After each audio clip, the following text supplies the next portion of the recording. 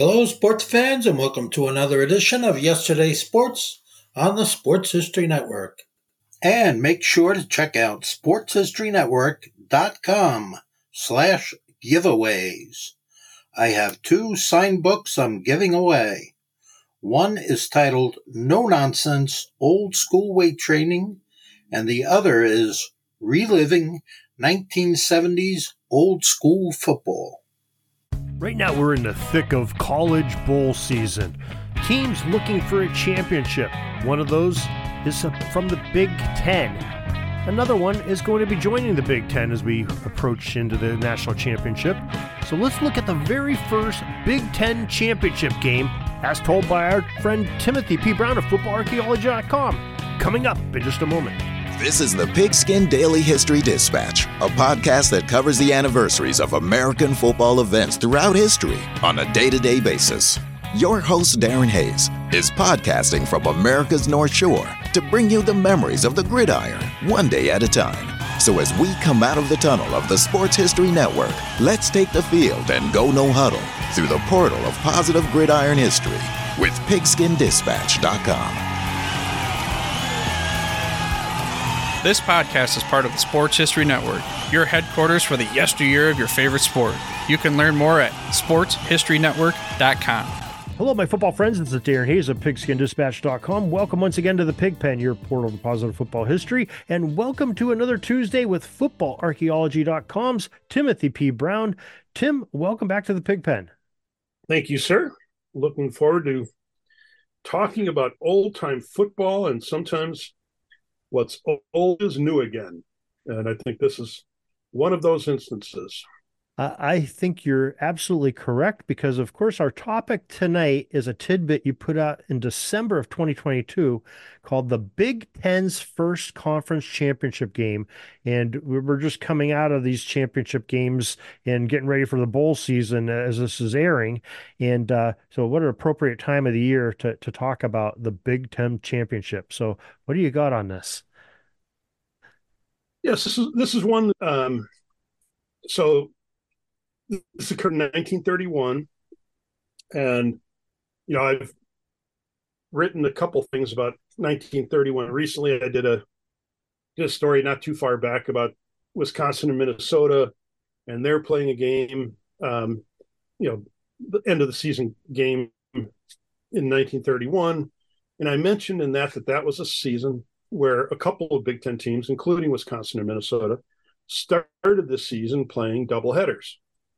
And I've got a whole other tidbit written on that so people can find. But, back in the mid-20s to mid-30s, there was this whole slew of people, teams playing doubleheader football games. And, what they do is they kind of had one game set up against a lesser opponent that their second team would play, and then they play the varsity against, also a lesser team. So it's like basically two bye games for the price of one is what it came down to. So it's just, that really doesn't have anything to do with the story other than to just set the stage that scheduling and, the game was just different back then. They did some things that we would never think about doing today. No one would schedule a doubleheader. But that 1931, still, depths of the Depression. So there were a fair number of college teams, and pro teams did this as well. They'd play exhibition games to try to, raise money, and they donate all the proceeds to charity. And so the Big Ten that year decided, and I think they decided real close to the end of the season. They decided that they were going to extend the season by one game, and every team would play another game, and so they took against other Big Ten opponents. And so, those were the days where teams didn't play round robin schedules or anything approaching that. Everybody scheduled themselves independently. And so the regular season ended with Purdue at 4-1, having lost to Wisconsin. Michigan was 4-1, at least in conference, having lost to Ohio State. And then they tied Michigan State in the non-conference because Michigan State wasn't in the conference then. And finally we had the Northwestern Wildcats at 5-0. They had tied Notre Dame, not a Big Ten team.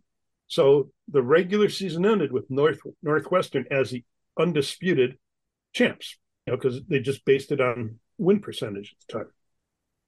But when they decided to play, they collectively said, yeah, we're going to play another game. And they also decided what we're going to do is these games are going to count. We want them to be meaningful.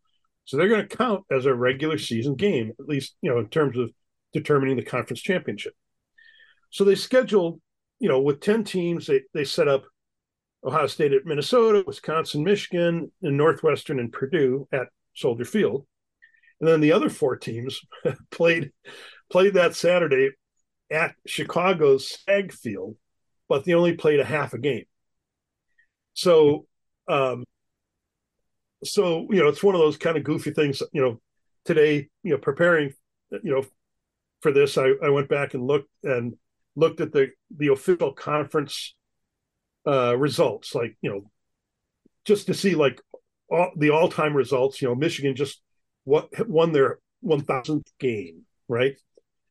First college team to do that. And so I was just looking at things like, wait, did this game after the season count or not? These doubleheader games always counted, but those half games, none of the teams that played the half games count those towards their all-time record. But the 6 teams that played the full games, that extra week. So Michigan technically might have like 1,001.5 wins to their credit, or well, no, something because crazy they played one of the full games. Michigan played they played the full game. So, okay, all right. Yeah. So some of the other teams could have a half a game, but others would have lost a half a game. And then there were ties. One of those games was a tie, so it was a tied half game. A tie half game. Oh boy! Good thing it's not like hockey. How would you score that in hockey? Because you would get a half a point for that win or for the tie. So, anyways, they play these games, and it turns out that Purdue beat Northwestern 7-0. So Purdue enters the game undefeated. They lose. So then they end up in a 3-way tie. Northwestern, Purdue, and Michigan all are 5-1 at the end of the season. And so it's kind of one of those things where, you never know how a season's going to end up until all the pads are put away one last time, right? You never know if a team's going to come back, if they're going to unexpectedly win a bowl game, upset, somebody who should have beaten them. You never know. So, and Northwestern thought they were Big Ten champs, and turned out that they weren't. Well, you started off by saying the more things change, the more they stay the same. And I think going into next year, the Big Ten becomes the Wild West again of, teams from coast to coast in the conference. I think we should start a petition right now that we want the end of year exhibition half games brought back to the Big Ten. So it's just like it was, 90 years ago. Yeah. The half games, I mean, I'm not sure exactly why they decided to go that route, but I'll actually have to go back and reread some of that stuff. But, to play a half game, for most of them at a neutral site makes it even more amusing. I wonder if tickets were half price to get into those half games. Well, fans still saw a full game because they saw 2 half games. But maybe what they did was they played them early enough. Like Chicago Stag Field if you really wanted to, you could walk to Soldier Field from there. So maybe they played those games early in the morning on Saturday so that everybody could run over to catch catch Northwestern and Purdue at Soldier Field. So. Wow, that is quite the story. There's a lot going on in that one, that's for sure. Yeah. Well, yeah, I've got even more here on this sheet of paper that I'm looking at, but I didn't raise those issues. Well, it's got a little great. convoluted. It's great stuff, Tim, and you have these fascinating stories from yesteryear in football that are really enjoyable and fun to read, and some like this you can sit back and laugh at and say, what were they thinking, type of things. But it's kind of interesting. I mean, if somebody advertised that right now that, hey, we're going to have a couple half games down at the local stadium, I'd buy a ticket and go see it. You get to see 4 football teams, so that'd be good stuff. But you do this each and every day on your tidbits, and it's just so interesting and fascinating, and sometimes makes you think and scratch your head all at the same time. Maybe you could share with the rest of the world here how they too can get involved with the tidbits and read these on a daily basis. Yeah, so simplest thing is just go to footballarchaeology.com, hit subscribe. It's free, and if you do that, from then on you'll get an email every night at 7:00 Eastern with that day's story. And otherwise you can follow me on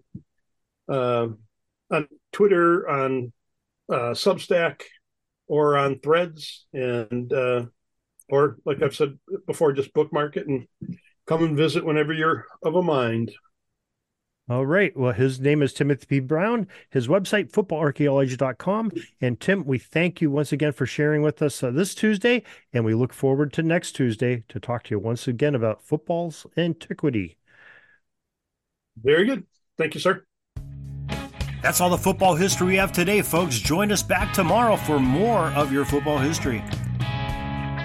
We invite you to check out our website, pigskindispatch.com, not only to see the daily football history, but to experience positive football with our many articles on the good people of the game, as well as our own football comic strip, Cleat Marks Comics.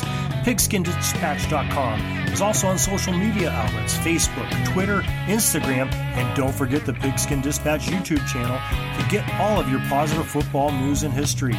Special thanks to the talents of Mike and Jean Monroe, as well as Jason Neff for letting us use their music during our podcast. This podcast is part of the Sports History Network, your headquarters for the yesteryear of your favorite sport. You can learn more at sportshistorynetwork.com.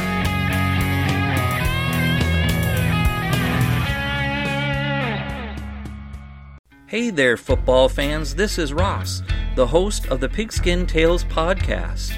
I just need a few moments of your time to talk about the host of the Pigskin Dispatch podcast, Darren Hayes.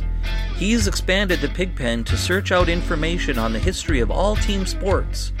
It's a quest to find out about the competitors, teams, and places chronicled throughout athletic history, through the uniforms and gear the participants used and wore.